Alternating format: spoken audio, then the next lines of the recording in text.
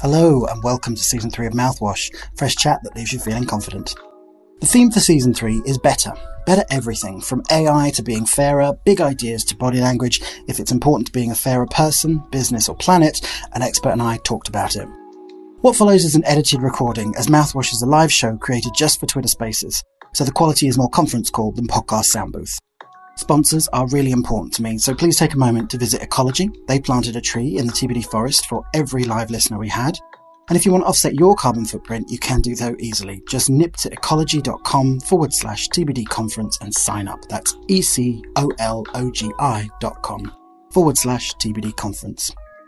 Also, I was honoured to partner with and test out Spaces Dashboard, the helpful tool that's making it super easy to find great audio on Twitter.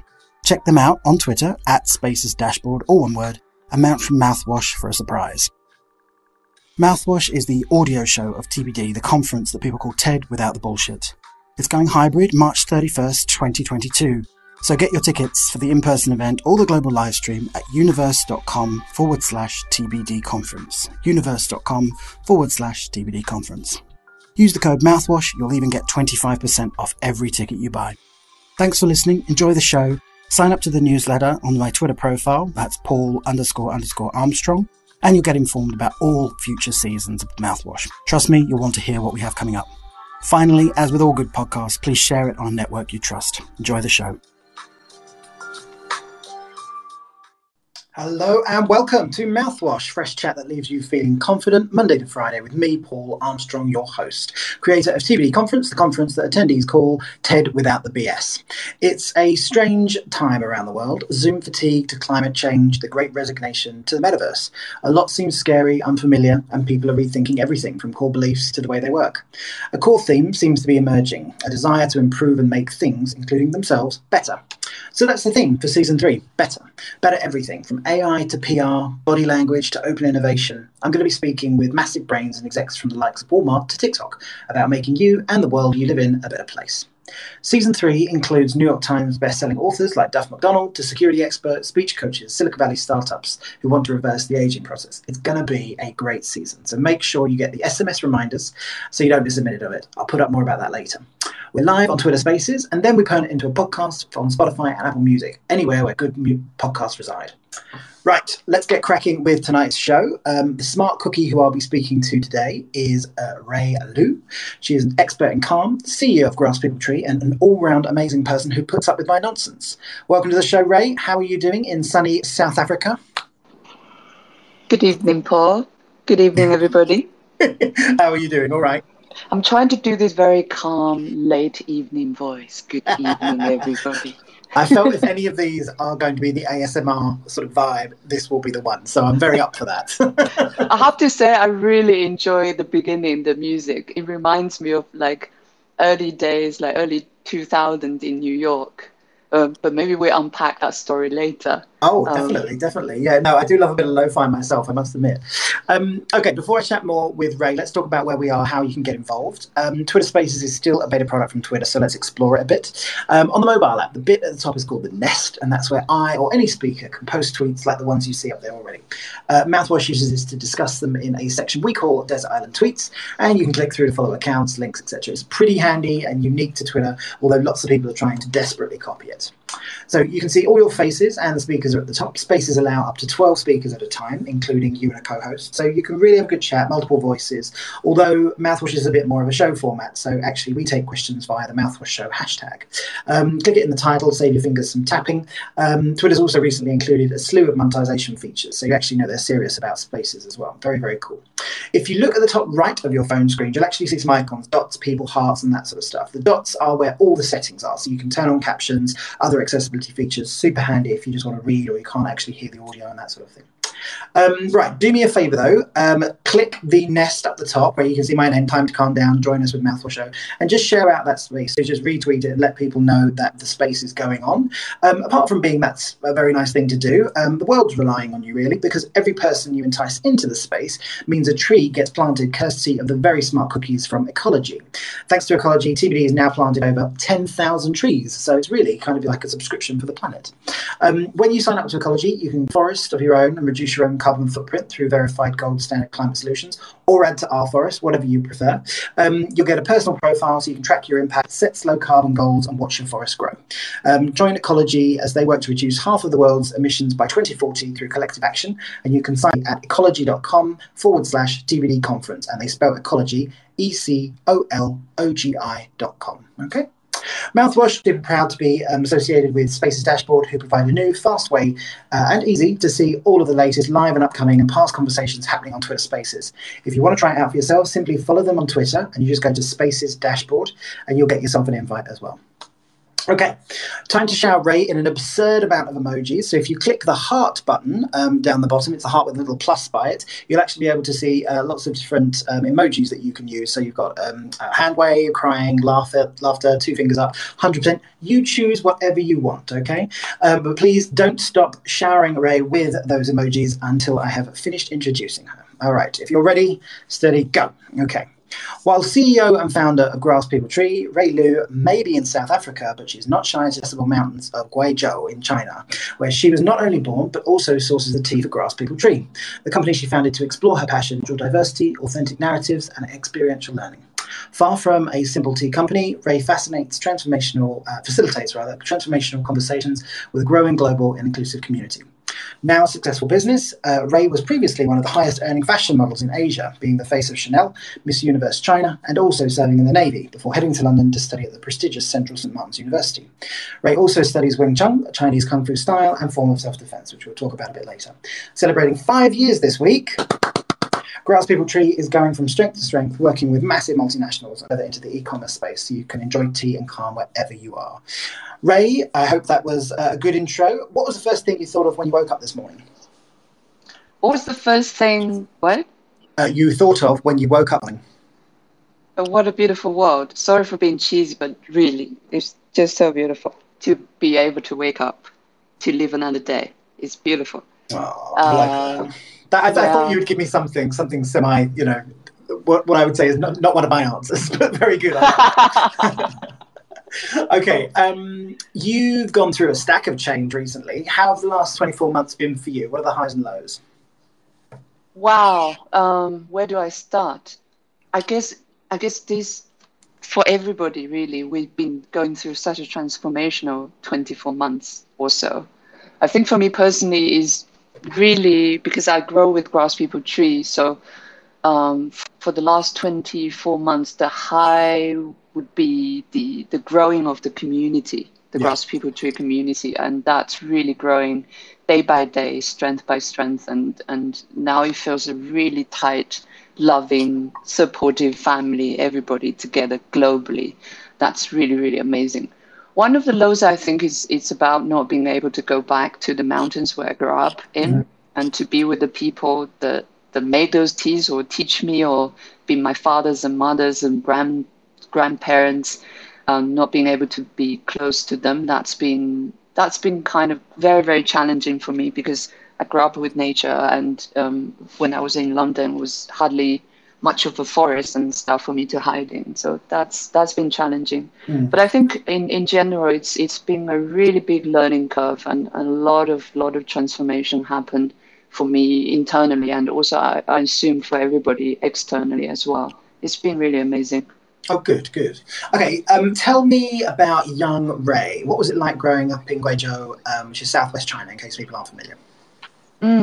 So well done for pronouncing Guizhou, Paul, by the way. It's amazing. I went on YouTube this morning. It's awesome. So Guizhou is which is in southwest of China, and back in the 90s, not even Chinese people would know about my province because it was so inaccessible. Growing up since the mid 80s from there, it was my childhood memory would be swimming with the water buffalo in the river, and the backdrop is just thousands of mountains behind us, and diving into the river and staying at the waterbed and looking at the pelicans diving into the water and catch the fish. That was my favorite one of the favorite activities when I was a child, is swimming with the water buffalo and with the birds and the fishermen catching the fish. So it's that sort of a setting, which can be quite romantic, I guess, from a Western media point of view. But it was, as a child, it was really wild childhood, as it really enabled me to climb the mountains, climb the trees, and just running around barefoot everywhere and being really happy. Yeah, so that's what the childhood was like. And how did that transition then into? Sorry, you're no stranger to the fashion world. How did that transition? How did you transition into that? How did I get into fashion, you mean? Yeah. It was actually quite funny because it was a joke by four of my best friends. They signed me up in a newspaper. It said there was a modeling competition. So between them, they made a bet that I wouldn't win it, and I just so it happened I ended up winning the regional, and then went on and won the national, and then that was when I was almost 16. In high school, grade 1, I remember, and everything changed.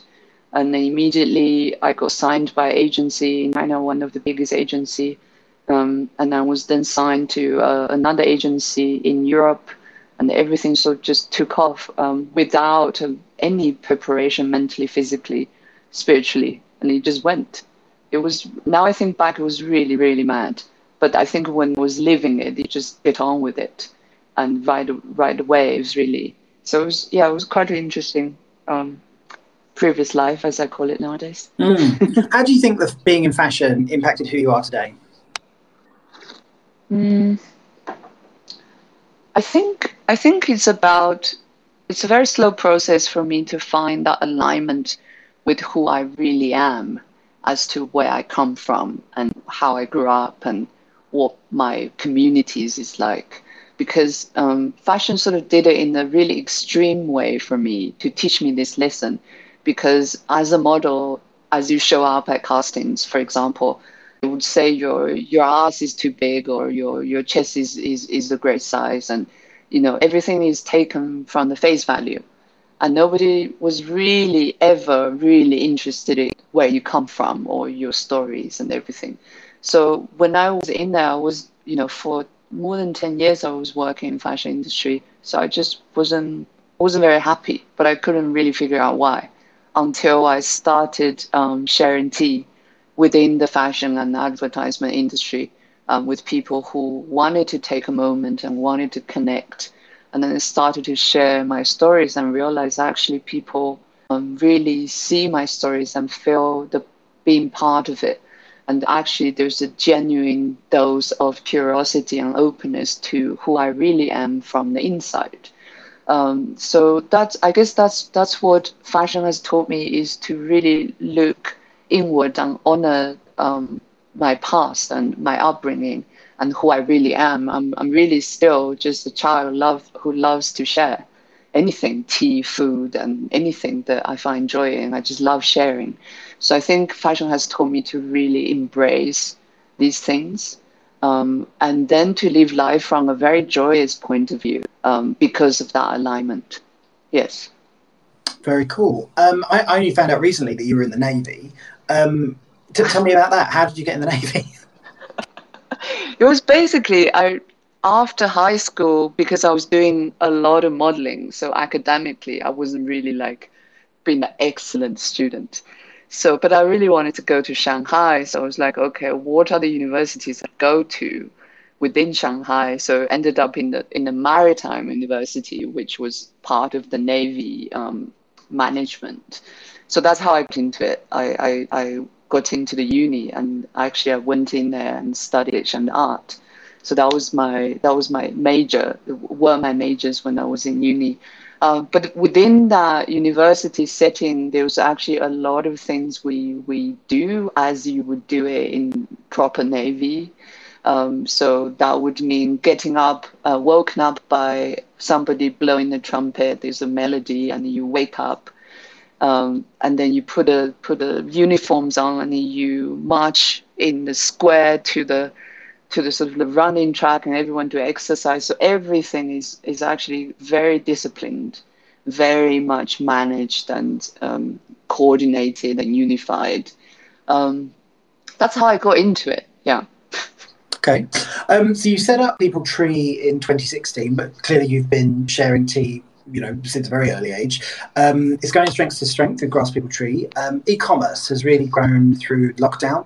How do you make sure you match the online experience with the authentic practices? If that makes sense.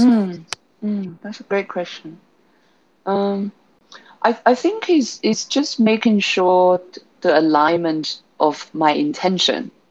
So you've been to my tea experiences, and we did a lot of tea experiences together for TBD and different events.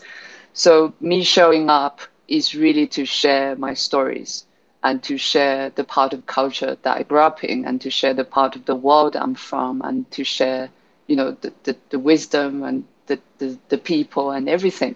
So I think that has always been my intention. And it's more and more clarified since the journey of Grass People Tree, and also since lockdown. So I think when everything shifted online and growing e-com is really about aligning the same intention. I am here to share my stories through tea. And then that becomes very, just very easy for me, because it comes all the way from my heart. And then from there, we actually created the Masters Tea House online. Because there's actually a physical Masters Tea House. When you go to Guizhou, you'll be able to sit there and drink tea together, all of us. So we actually built this virtual tea house for people to come in and create this whole virtual experience to embrace that intention, which is to share the story and to share the part of tea stories that one shared before. So I think that's sort of just naturally growing into towards the virtual way, but the intention has always been there and always been the same.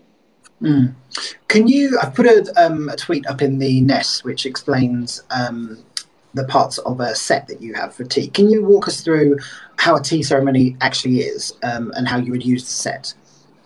Okay, yes. So the set that you see in the photo here, it actually has different parts. So within the Chinese ceremony, we actually say Gong Fu Cha, Kung Fu Tea. So within that, you would have a Gai Wan, which means a bowl with a lid, a little bowl. And you'll have a Gong Dao Bei, which we mean, it means fairness cup, which is the vessel you use to go and serve after you pour the tea into the fairness cup from the lid, from the Gai Wan.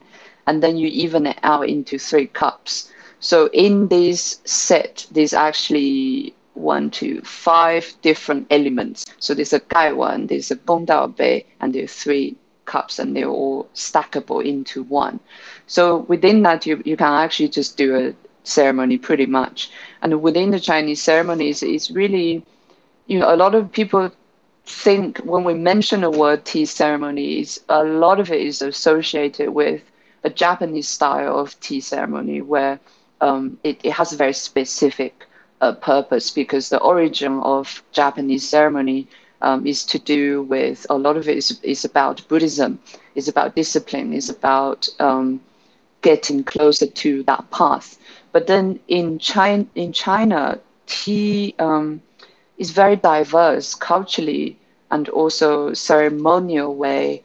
They're very different. So I can only speak on behalf of my part of the world, where I grew up in southwest of China, where the tea ceremony could just be anything. So it could be something really proper, like what you see here on the photo, with a Gai Wan, with a Gong Dao Bei, and you serve each one of them. But really, it doesn't have to be like that. When you actually go to China, you will discover almost everybody would have a flask. And then you just put the teas in and throw the water in, and you drink it from the flask every single day from morning to night, and you just keep on topping up the water. So that, to a lot of people, it might not seem to be the tea ceremonial way from the very stereotypical point of view, but I would say for every single person who use their own ways to brew tea, there is a ceremony within that. I just wanted to emphasize that not to be sort of trapped on the concept of a ceremony. It could be so much richer and very, very diverse. And this is one of them, the photos that you showed. Yeah. I think that's the key, isn't it? I think a lot of people think that there's a lot of things you have to do and get ready and that sort of thing. And one thing you taught me very early on is you don't have to have any of that. It's about taking the time, creating the moment, and enjoying that sort of centeredness and sort of time that you're spending. I put up the what I call the family pamphlet and that sort of thing. But if you click through, you'll be able to see all the different types of tea and colours. Ray, which is best for calmness? That's such a good question. I have to say that there's no, it's not like a drug, you take it and it cures it. But to simplify it, I think you always have to start asking yourself, how am I feeling now? Right? So, and then you go and choose a tea. So for you know this, for whoever come to the table when we do a tea ceremony, it would be irresponsible for me to tell you which tea you should drink, because your needs every single day, from morning to noon to afternoon to evening, your needs change and nature changes. So every time when you ask yourself, how am I feeling now? It could be a different answer. So I can't be here to say, drink this tea is going to give you a level of calmness. I think the calmness is a byproduct, I think, that you get. And tea is also a vessel for you to create a space for you to experience something that is less stressful, let's say, less thoughts and less, let's say, extreme emotions. So tea is a vessel to facilitate that space for you. So I can't really pin down thing to say, okay, drink this tea is gonna make you feel this way.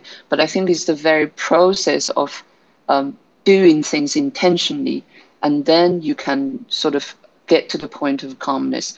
But having said that, what I'm going for usually when I need some calmness, when things are getting a bit too much, when I had too much phone calls, too much Excel sheets, I would definitely go for Master's White, which is aged tea. So in Chinese we say 1 year white tea, 3 years a medicine, 7 years a treasure. 3年宝7年药. So when you age white tea, there's a lot of anti-inflammatory elements. There's a lot of antioxidants. There's a lot of vitamin C and D and A minerals and everything that gets slowly aged, so they become more and more medicinal.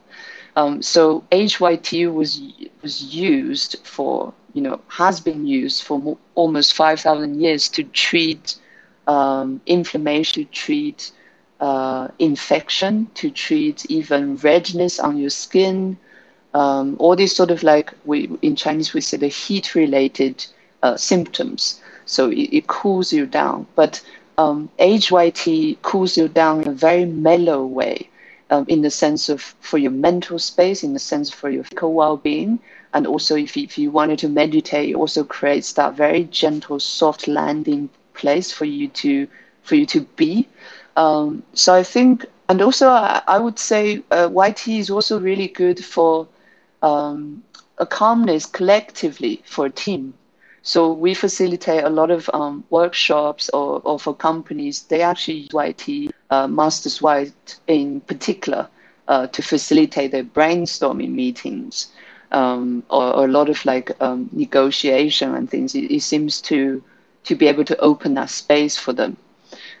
So yeah, Master's White, I would say, in a nutshell. Okay, brilliant. I think the one thing as well, so I'm using the flask at the moment, which I desperately love. It's just a beautiful glass object which enables me to take tea with me wherever I go.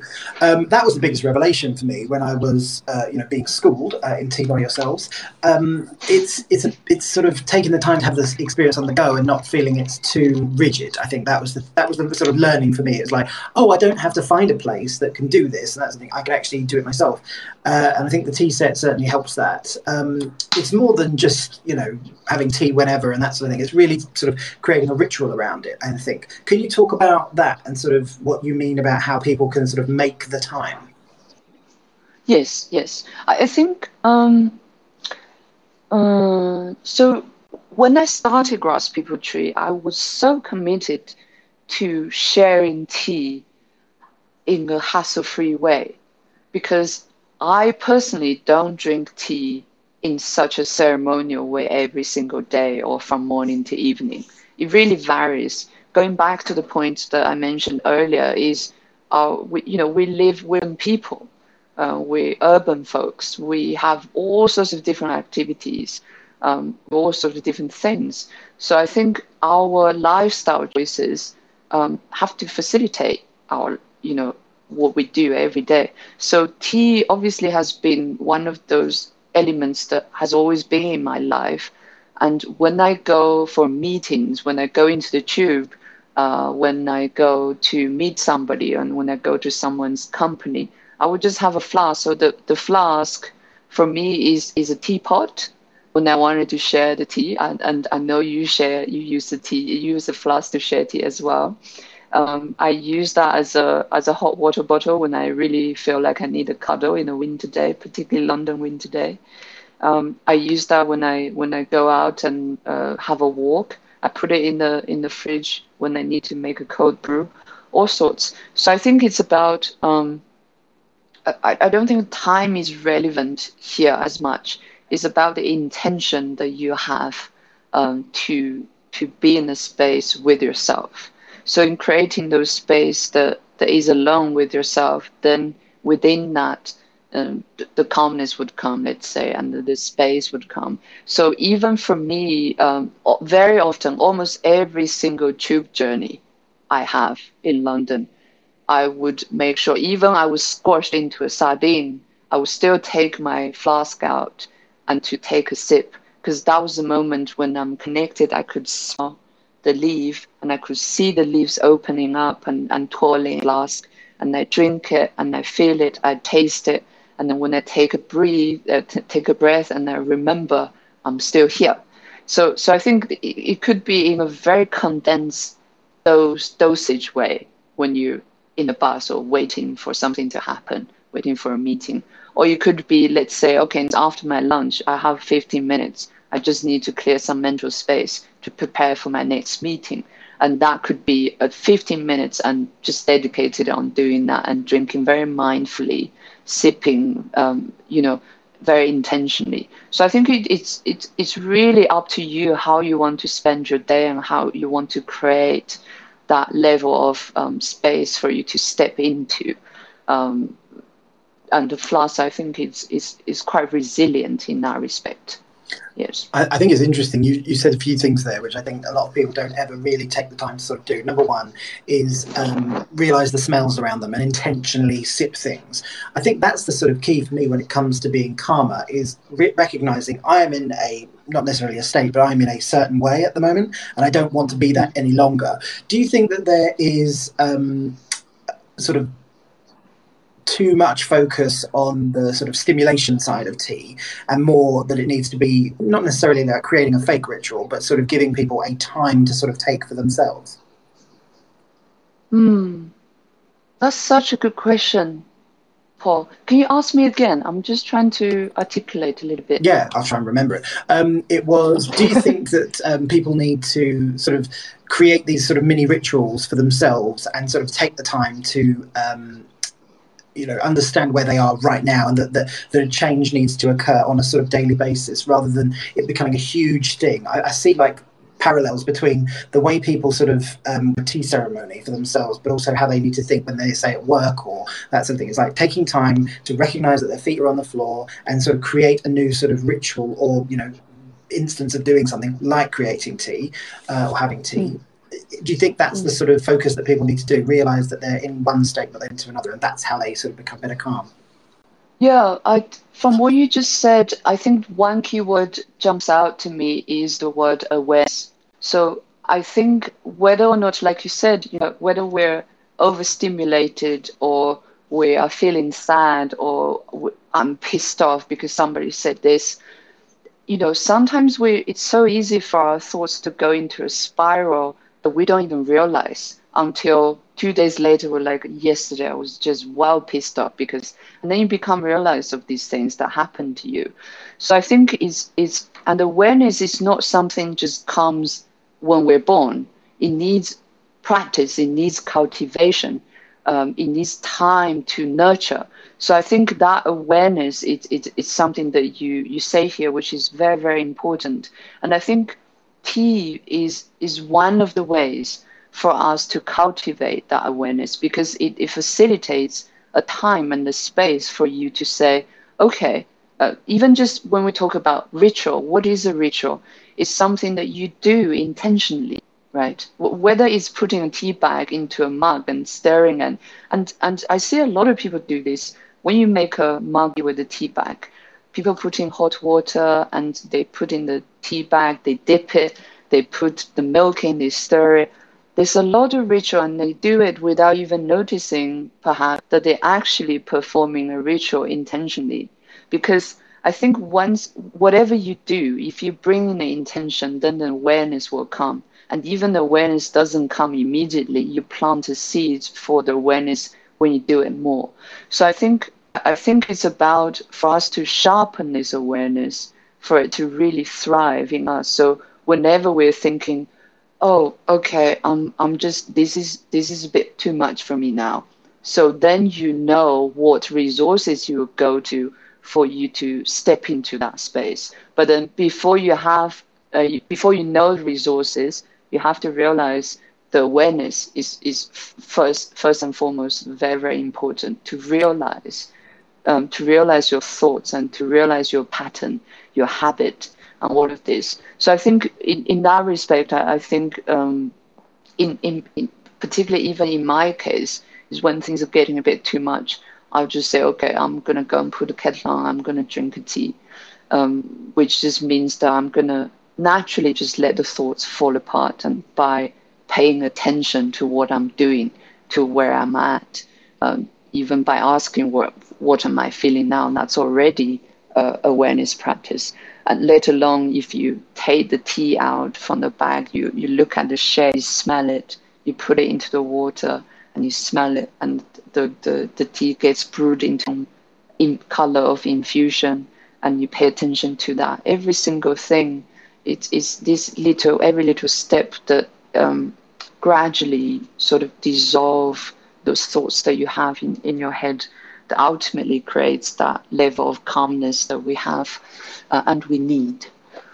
I agree. And Ray, just listening to you then, I think you need an ASMR podcast. I think you have a stunning voice, and I think it needs to be like put into a productized, if that's the thing. But anyway, okay. Thank you.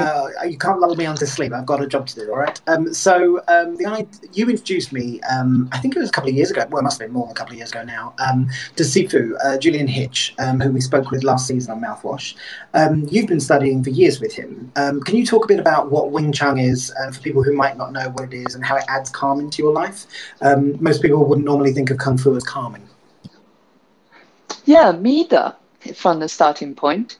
But I grew up in a tea house where Kung Fu is everywhere. In Chinese, we're actually Kung Fu and Yi always hand in hand. It's always in the tea house. There's people drink tea, and then you feel great, and you go and you do a bit of Kung Fu. And Kung Fu has so many different styles and lineages and things, right? So I'm not strange to the practice of Kung Fu. When I grew up in the tea house, we did a lot of Tai Chi and different other forms. But when I met Julian, it was really it's actually about empowerment for me. And calmness, like I said earlier, calmness was a byproduct that I stumbled across later. I was like, wow, in order for me to be powerful, I need to make sure that I'm calm, so that, because the most formidable power comes from the softness in my body and in my mind. This might sound philosophical, but actually when you get into Wing Chun, you understand actually when your body is relaxed, you can punch with faster speed, further range, and you're very, very resilient in that respect. So I was led into it by thinking I'm gonna be strong. I wanted to be stronger from an internal point of view. I want to feel strong. Women's point of view, and but then within that is actually a very intentional crafting of how to be soft, and within the softness you need to craft how to be calm. So in Wing Chun we say be ready to be punched. Within that sentence is such a statement: be ready to be punched. What does that mean?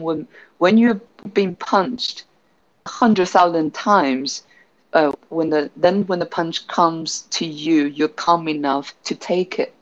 So what does that say to me? It says about a few things. One thing is about fear, how we look at fear, and if we can really have the interest to go into looking at fear from its root, from its very nature, then we would understand what calmness is, right? So I think by practicing Wing Chun, there's a lot of very, very deep, really fundamental questions that we need to address in order to feel that power, that speed, and that dexterity.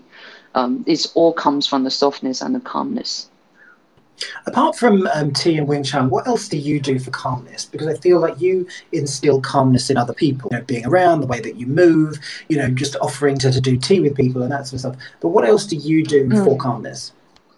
I have to say this, and with brutal honesty, is that I go around and facilitate tea experiences for individuals and for companies, with the tag calmness, right? Because I think in modern society this is really what needs to be provided for people, and I think it's a very important practice. But in my own personal perspective and my own personal practice, I very much see calmness as a byproduct, because I think why I say this is because I think if I have the right point of view, that is wise, that comes from wisdom, comes from the ultimate truth, then calmness will come, and a lot of things will come. So I'll give you an example of this, is that how I view things, for example. So if I, because let's say if I see emotion, they're happy, they're very sad, they're jealous, there's anger, different things, right? So when I look at them, when they come and surface to me, I look at them, I try every single day. I try every single day and spend a lot of time trying to look at them as they are. And because of this very act, calmness will come to me as sort of like a extra offering. And I think it's having these the point of view of seeing how our mind works fundamentally is really going into looking very closely of how our mind works, how our thoughts function, and then understand emotions and stress and different things, how they appear, and looking at them and really understanding them, and then the calmness would come. So what I do is usually in the morning, in the morning is all about movement for me. So I stretch, I do breathing, different exercises of breathing. Sometimes I take a walk. Sometimes I dance around. Most of the time, just being silly and really embracing that softness and the childlike me in the morning. And usually in the night, like right now, when I'm talking to you guys and all the audience, I have candles on, I have cups of warm water, and usually in the night for me is to close in, to curve inward, and then from that I would journal just whatever surface from my head, and I'll just write it down. And then usually I will write something that I feel that is positive and affirming, and I'll just write it down in the journal as well. Otherwise, I'll just read.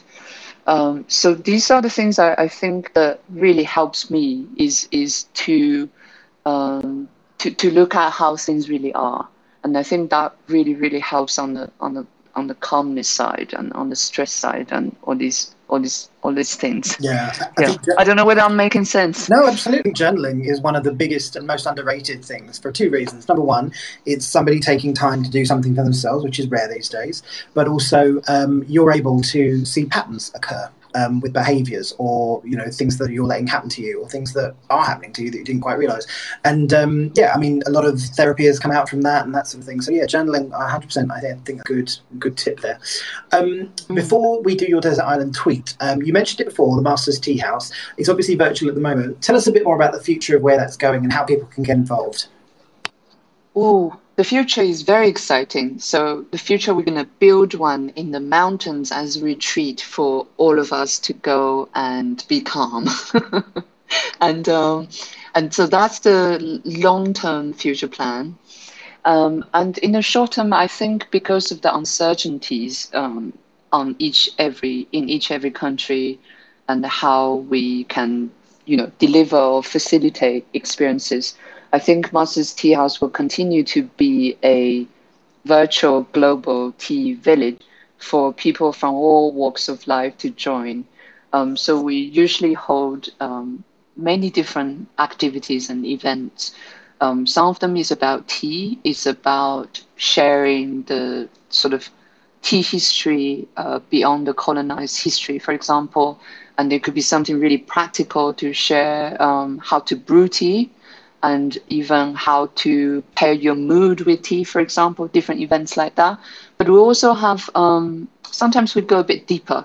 We'll go and explore how we have the resources and tools and ways to explore our internal landscape. That includes in how to create the ways to have calmness, for example. Or how to look at our thoughts, or meditation, this sort of thing. But also more and more, we're doing very direct live streaming with the tea house in Guizhou. Because as I grew up in the tea house, it's actually like a cultural hub.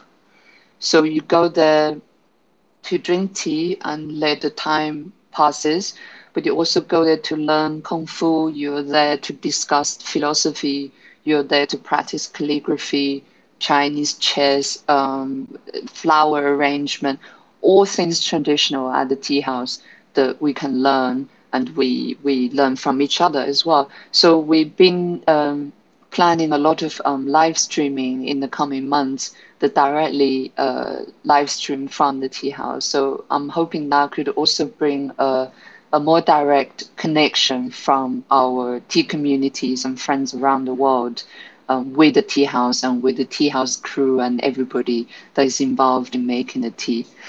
So I think bringing people closer from both sides is what the Masters Tea House is planning to do in the near future. Yeah. Very cool, very cool. I've put a tweet up in the Nest just about the e-commerce side of what you do as well. People might want to gift something themselves or have people they want to gift it to as well. That picture up there is the flask. I use that every day, and it has really changed my mornings of how I focus and get lots more work done. So definitely check that out. Ray, can you gift calmness? Of course you can. Of course you can. I think you can gift anything if you have the intention to do so. So I think gift calmness is about your intention for somebody. You wish someone to take time to take that space for themselves, right? And as we discussed in the power, also, it's tea is a good facilitator for somebody to embrace that space for him or herself. So I think when you gift calmness, it's about the tea itself, because the tea grows from a very calm environment, and perhaps that's another topic for another day.